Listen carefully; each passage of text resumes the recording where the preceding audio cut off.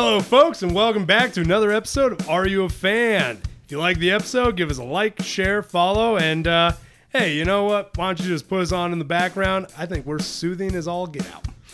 Okay, so this week, as always, question for my co-host and the audience. What's up? If you could be an Atlantean with all the pros and cons, would you? Honestly, yes. Because I love the water to begin with. And with the con of not being able to get on land, I'm cool with that. I've seen our people and what we're doing to the land. I'll go in the middle of the ocean somewhere. Also, I feel like it's not that big of a con because they can still go on land for an extended period. They just can't stay there. Yep, but I'm still cool with that. I mean, also, I feel as though you pick the right place to go live on land and that. It's like, I thought you'd get dried out. It's like, man, we're in Missouri. I ain't drying out anytime soon. Or you pull the, rules lawyer and go live on a sandbar. Yeah. That's going to be submerged most of the time anyways. Exactly. And it's not really, quote-unquote, land. Honestly, I'd pick it too because being able to breathe underwater has been a childhood fantasy since forever for me. Oh, heck yeah. And that, Star Wars, when they introduced those little breathing things, I was like, oh, someday. Would love one of those. Right? Okay, so folks, that brings us into this week's character, Namor the Submariner. So let's get into it. Starting out with Real World. So Namor, also known as the Submariner, is a fictional character appearing in American comic books published by Marvel Comics. It was initially created for the unreleased comic Motion Picture Funnies Weekly. The character first appeared publicly in Marvel Comics issue number 1, cover dated October of 1939, which was the first comic book from Timely Comics, the 1930s to 1940s predecessor of Marvel Comics. So he is definitely up there in age. Oh yeah. Also, arguably considered among Marvel's first top 5 characters. Correct? Yeah. That. So during that period, known to historians and fans as the Golden Age of comic books, the Submariner was one of Timely's top 3 characters, along with Captain America and the original Human Torch. Moreover, Namor has also been described as the first comic book anti-hero. Which is correct if you know anything about the character, which we will be telling you about. Oh, yeah. But it's really cool to think about that he's up there with being some of the more popular ones with, Captain America. All right. He's been around long enough to be able to be worded like that. It's oh, man. I'm excited to get into this character. So, Namor was created by writer-artist Bill Everett. The character first appeared in April of 1939 in the prototype of planned giveaway comic titled Motion Picture Funnies Weekly. It was produced by the comic book packager Funnies Inc. The only 8 samples among those created to send to theater owners were discovered in the estate of deceased publisher in 1974. Though, it blows my mind how wild the comic book industry was back in the day with just random comic book companies trying to take things, do right. things. And then eventually now we're just okay, there's 4 comic book companies. Pretty much. So Everett stated that the inspiration for creating the character was Samuel Taylor Coleridge's poem The Rim of the Ancient Mariner in 1798 and came up with Namor by writing down noble-sounding names backwards and thought Roman/Namor looked the best. Actually, that's kind of cool. I love that's how he came up with the name. Right? Or he's going to come up with, fancy names and write them backwards now. I mean, for a mythical ancient society and that, who's to say he's far off? Yeah. We don't know. Okay. So, in the Golden Age, in his first appearance, Namor was an enemy of the United States. Comic historian Les Daniels noted that Namor was a freak in the service of chaos. Although the Submariner acted like a villain, his cause had some justice, and readers reveled in his assaults on civilization. His enthusiastic fans weren't offended by the carnage he created and wrecked it, as he wrecked everything from ships to skyscrapers. I mean, dude was fighting for nature. I say that when you're a fan of him, you don't usually care about the havoc they're wrecking. Right? I mean, look at all of us being fans of the Avengers. How many cities have they essentially destroyed? Yeah. most superheroes and that. If you're a fan of them, it's like they probably let some people die. It's like, yeah, I'm aware. So Everett's anti-hero would eventually battle Carl Burgos' android superhero, the Human Torch, when in 1940, Namor threatened to sink the island of Manhattan underneath a tidal wave. Very, very classic old school, like, I will sink New York. Like, you got to think in these superhero universes and that has to be like the worst place to live. Oh, yeah, I'd never live out there. Yeah, same. Or honestly, with the way comics go, any big city. Yeah, any major city I'd avoid. So when the U.S. entered World War II, Namor would aid the Allies against Adolf Hitler and the Axis powers. Supporting characters included Betty Dean, a New York City policewoman introduced in Marvel Mystery Comics issue number 3. Was also later known as Betty Dean Prentice, who was a steady companion in his cousins Namor and Dorma. Or Namora and Dorma. That's kind of cool. Also makes sense. Like, I do love, like, when you get into the comic book history of certain characters, like, the amount of characters that were just, like, anti, like, Nazis. Right. And that, like, even to the point where Dracula was like, yeah, I'll help the Allies. Which is so weird when you think about Dracula doing it. Right? Of all, like, villains, like, okay, I mean, I guess it makes sense, but at the same time, it's still weird. Right? Honestly, I find it more funny. Go back and check out our Dracula episode, because we explained why he got into it. And it wasn't for humanitarian reasons. Oh, God, no. It was completely selfish, like, oh, you want to start something? Okay. I'll finish it. In-universe origins now. So in 1915, Winston Churchill would send Ernest Shackleton in search of vibranium in the Antarctic. Shackleton's ship and Endurance would be lost. Honestly, I'm loving learning about this because, as I've said, I've known about Namor. I know a decent amount about him, but he's never been a favorite character to where if somebody asks me a question, I could answer it. So already I'm having some questions answered for me. So later, Leonard Mackenzie with the telepath Paul Destin as a passenger would attempt to recover the vibranium.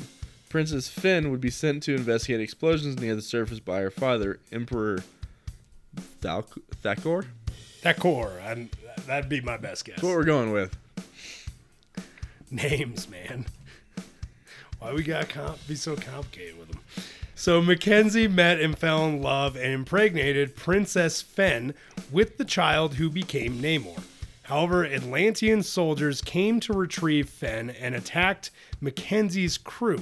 Leonard Mackenzie was believed dead by Finn following the attack, and she returned to Atlantis pregnant. Man, it's gotta be like weird to come back, like go out there to like do some battle or meeting and that, and then just come back and be like, guess who's expecting? Right? You imagine the dad. All right. I sent you out there to kill these interlopers. I mean, yeah, but one was kind of cute. So the child would be named Namor, which means avenging son. You know, kind of fitting. Yeah. Thinking the dad's dead.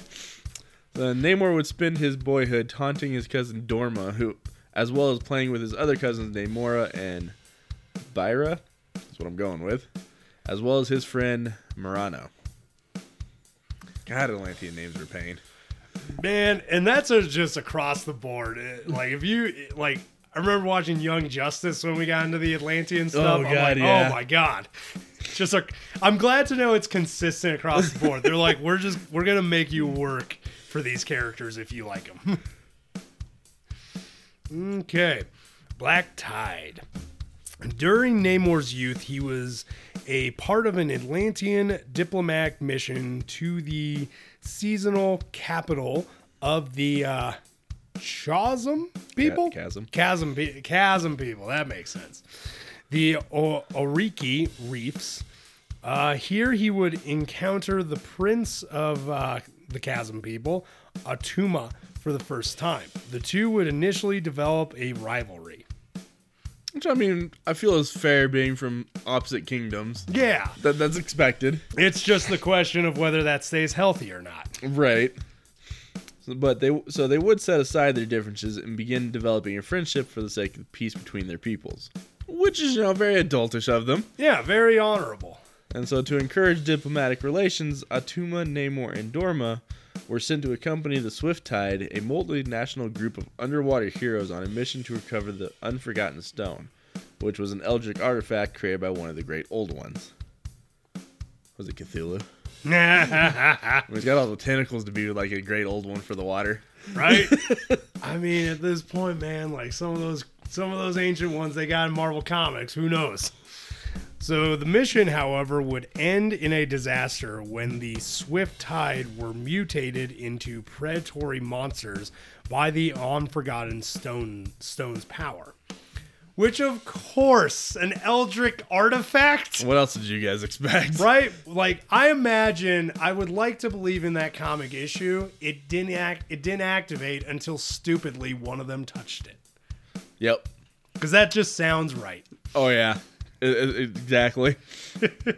So, taking the name Black Tide, they would go on a rampage. First, they attacked the Oriki Reefs, killing everyone, including King Atukar, Attuma's father. Afterwards, they set sights on Atlantis. Ultimately, they were stopped thanks to Dorma mastering the Unforgotten Stone and sealing the members of the Black Tide. And of course, somebody's going to learn how to use it. Right? I mean, kind of goes with the territory. Oh man, though, just like so much chaos. When it's just like, yeah, we found it, but maybe we should experiment on it and like figure out some things about it before we go near it. Right. Okay, so blaming Atlantis for the destruction, Attuma left, breaking all hopes of negotiations.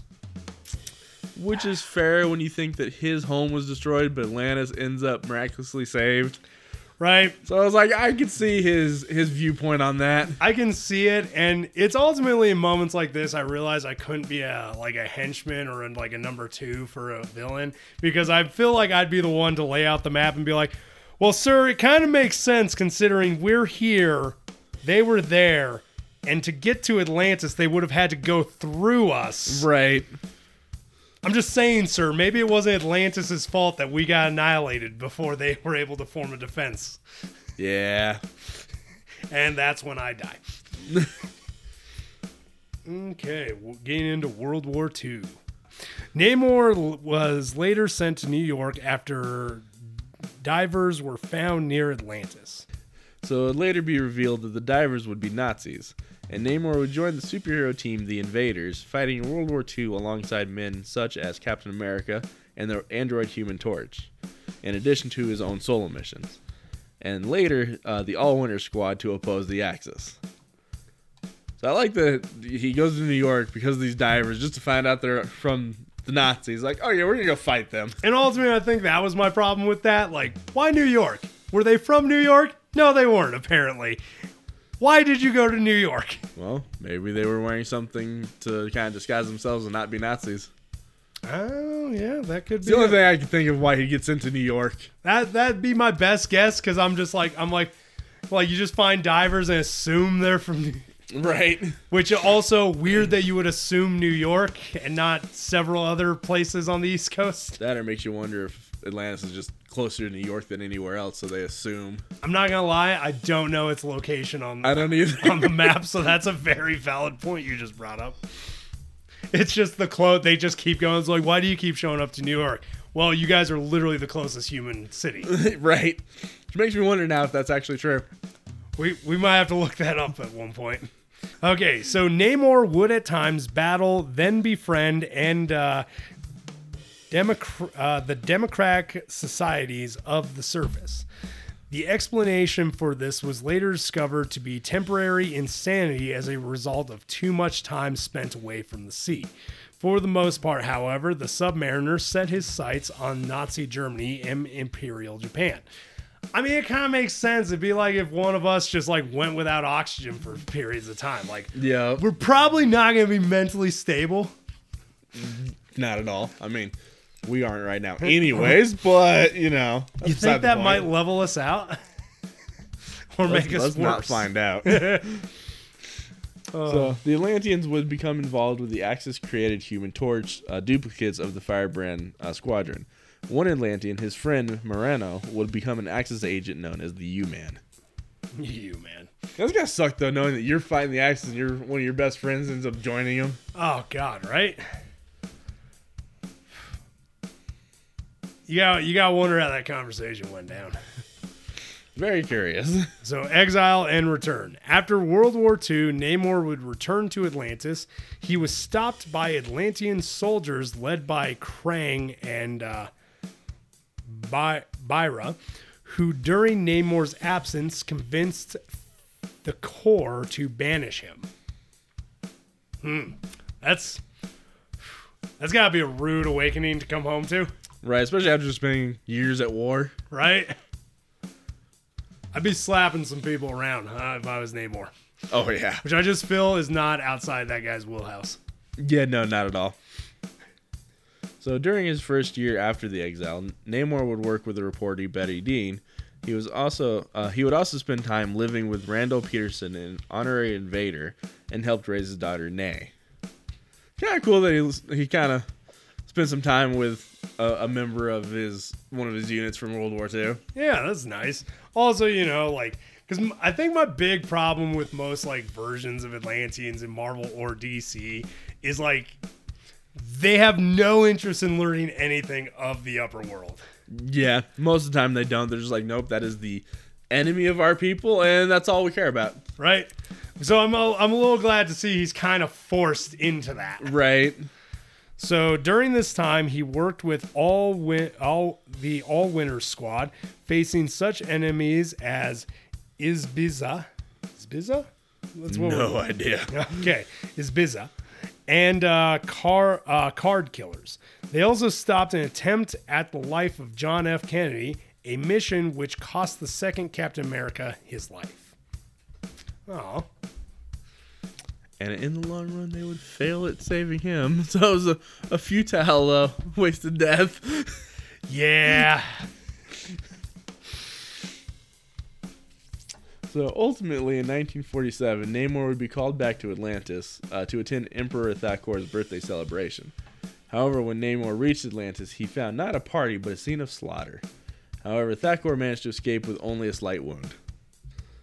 Makes you wonder. Right? God dang it. Whenever we get into royalty family stuff and that, it's like betrayals, massacres, family drama. Right.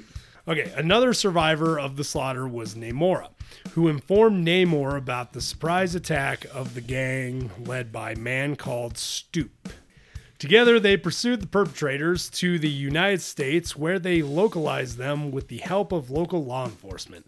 Ultimately, they both remained in the service world, working together as crime fighters until 1949. Namor decided to permanently return to Atlantis, which, he is kind of their rightful king, so Yeah. gotta go home eventually.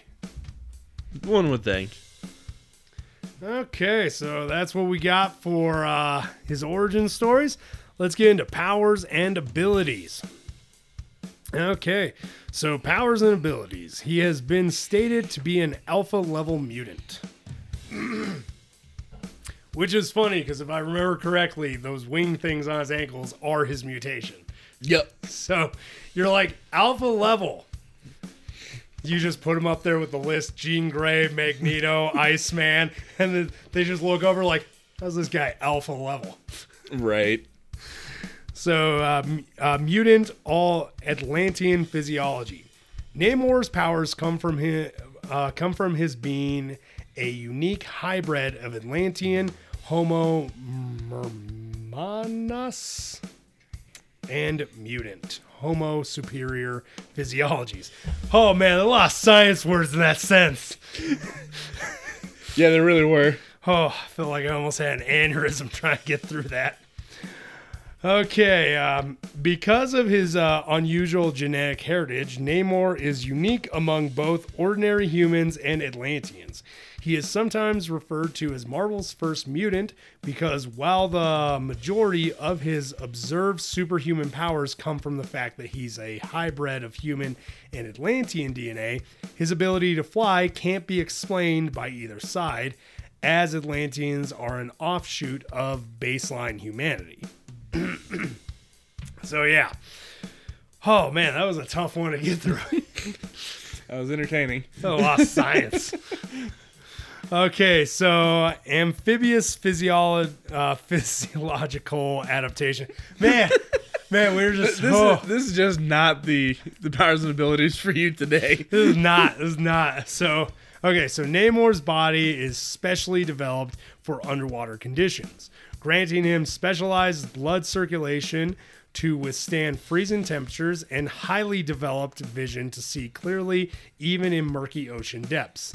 This hybrid physiology means he can survive indefinitely underwater or on land, though he would still need occasional contact with water to survive. So just get a spray bottle. Just like, I'm Namor, here to save you people. That's when you get like one of those like fan sprayers you get for like the theme parks of Disney. Oh my god, I would love to see him just use that. Or you remember those little like neck things that would like fill up with water, and that just has one of those over his neck. Oh god. So superhuman strength, like all Atlanteans, Namor is superhumanly strong, but his physical strength is greater than that of any member of his superhuman race. The exact level of his strength is dependent upon his physical contact with water, and his strength diminishes slowly the longer he is out of contact with it. Yeah, that does make sense. So he also has aquatic healing. If he is somehow injured, Namor's body can heal damaged tissue faster and much more extensively than a human or most Atlanteans. Namor's accelerated healing is at its peak while he is immersed in water, but does diminish the longer he is out of contact with water or if he is completely dry. I do like how a lot of his stuff is very specific to it's better in water. Right. And just gets weaker when he's out of it and the longer he's out. And I would just like to throw out there, that doesn't mean it goes away, people. That just means it diminishes. I think if he's out there long enough, I think it would go away. I think it would eventually, but like at the beginning, because I remember that was a problem somebody brought up with Helen. Like, how'd she break the hammer when she wasn't in Asgard? It's like, they said she gets stronger when she gets near Asgard. Right. They didn't say she was just weak. Yep. So, flight. Here we get to the little Hermes ankles. Namor also possesses vestigial wings on both of his ankles, by which he seems to fly at the speed of escape velocity when exerting himself fully. His flight speed at normal levels is enough to enable Namor to fly faster than military aircrafts. Since the wings by themselves could never carry Namor, it has been speculated that he uses the wings for steering and flies in some other manner, perhaps by telekinesis. Yeah, because even they can't explain why he flies. I do love like the stubbornness of comic creators, though, of them just being like, hey guys, why don't we just take his ankle wings and just throw them on his back and say that? And they're like, no. This is where they are. This is where they've always been. This is where they're going to stay. We will literally come up with any excuse for him being able to fly besides switching the wings. Or we're just not going to tell you, and you get to figure that out yourself. Right? I do enjoy the stubbornness of comic writers sometimes. Oh, yeah. So, atmokinesis. Without the aid of his trident, Namor is capable of manipulating weather phenomena in a similar vein to Storm. Dude, this guy is like a beast with his power set. Right? I didn't think he'd be this impressive, but dang, dude. He really is. It's surprising. Right? Hydrokinesis. Siphoning off the aqua-based abilities of Hydro Man gave Namor hydrokinetic powers. Yeah. Dang. I mean, in that regard too, you got like, dang, dude.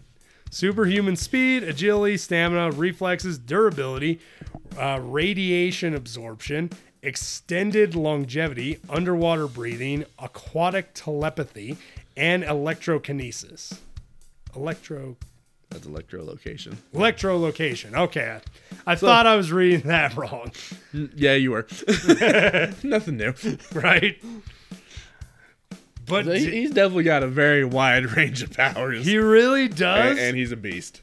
And honestly, like some of these powers too, I did not realize he had, and honestly explains the clips from the new Wakanda movie I've seen. We still need to go see that. We do. Okay, so that's all. That's what we got for powers and abilities. Take us way into the other media, Joker. So mostly appears in some form of TV, which for the most part is just cameos in one episode here and there. Yeah. So in the 50s, he was in a TV series. There was a TV series planned, but never went into production. In the 70s, they announced a Submariner TV pilot, but was never filmed due to a similarity to the short-lived Man from Atlantis. In 1966, Namor would have a segment in the animated series The Marvel Superheroes. He would appear in 2 episodes of the Hanna-Barbera Fantastic Four. Love the Hanna-Barbera cartoons. Right? So, and then in 1981, Namor would appear in an episode of Spider-Man. He appears in a Fantastic Four episode in 1994. He also appears in the Avengers United They Stand. He appears in 2 episodes in 2006 of Fantastic Four: World's Greatest Heroes. And then he's also in the 2013 motion comic Inhumans. Which I didn't even know about that one. Honestly, I didn't know about half of his appearances. dude, yeah, like a lot of these appearances, I'm like, my God, he has a lot more appearances than I would have thought. I mean, heck, about half of them are even before us. Yeah. Which, dang, impressive. So, Tanaka Huerta makes the live-action debut of Namor in the 2022 MCU movie Black Panther: Wakanda Forever. And then Michael Waldron, the writer of Doctor Strange and the Multiverse of Madness, said there were talks of including Namor, but was dropped due to the Marvel Studios having other plans, which most likely was this movie. Yeah, it makes sense. Which that's one thing I did want to bring up, like, because when I first saw like the previews for Wakanda and like seeing them like give him the Aztec and Inca aesthetic, I was like, what the heck? Like, I thought he was white. I found out in the comics quite a few years back, they did change the ethnicity of the character. Yep. Which is something like, as soon as I found out, I'm like, oh, okay, that makes sense. Yep. Because at first I'm like, wait, I thought he was like a white elf dude. That's what you would think. Which you look at his original comic design, you're like, that's exactly what he was. yeah, white elf dude with like with Hermes wings. Yep. Which, the new design though, like especially seeing him in like previews to Wakanda Forever, I'm like, oh yeah, he definitely looks like a badass now. Oh yeah. Because originally it was hard to take the character seriously. It was just like Aquaman. Yeah. When they did Aquaman's redesign, and then they're like, what if we take this prancy character and made him a badass? And then Jason Momoa. Yep. It's kind of, I feel like, what they're doing with the water characters. They're like, we're gonna make them cool. Yeah, because for so long they've just kind of been especially Aquaman. Yeah, He always gets the short end of the stick. he does. I've always been an Aquaman fan though, which is Yeah, but you're just a weird one, so you don't really count. true. There are a lot of characters I like where people are like, why that character? I'm like, I don't know, this seems cool. I like him. Exactly. Okay, so guess we'll ask the question we ask at the end of every episode.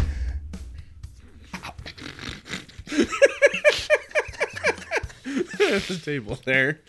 I see that, Joe. Okay. Are you a fan? Honestly, much more of a fan now after learning about him. Because he was one I always knew of, but I never knew enough about him to really say yes or no. But now I know more. I was like, yes. And now I want to go find more comics of him. I'm not gonna lie, definitely more of a fan now too. After researching him and seeing like this newer version of him, because originally I always considered him kind of a pretentious character who just had a thing for the Invisible Girl. Yeah, That was kind of what I knew him as. that makes sense. Like a pretentious dude who wanted to bang Mr. Fantastic's wife. Nice. So, yeah, I'm a fan of him now, too. For anyone that's still listening, if you got something out of this, enjoyed the episode, or even liked the character before from a movie, comic, cartoon, hell, even that t-shirt that you saw one time, you're a fan, too. If you want to jump on this train, why not subscribe and share with a friend? Dick Rail out. Y'all keep riding them rails.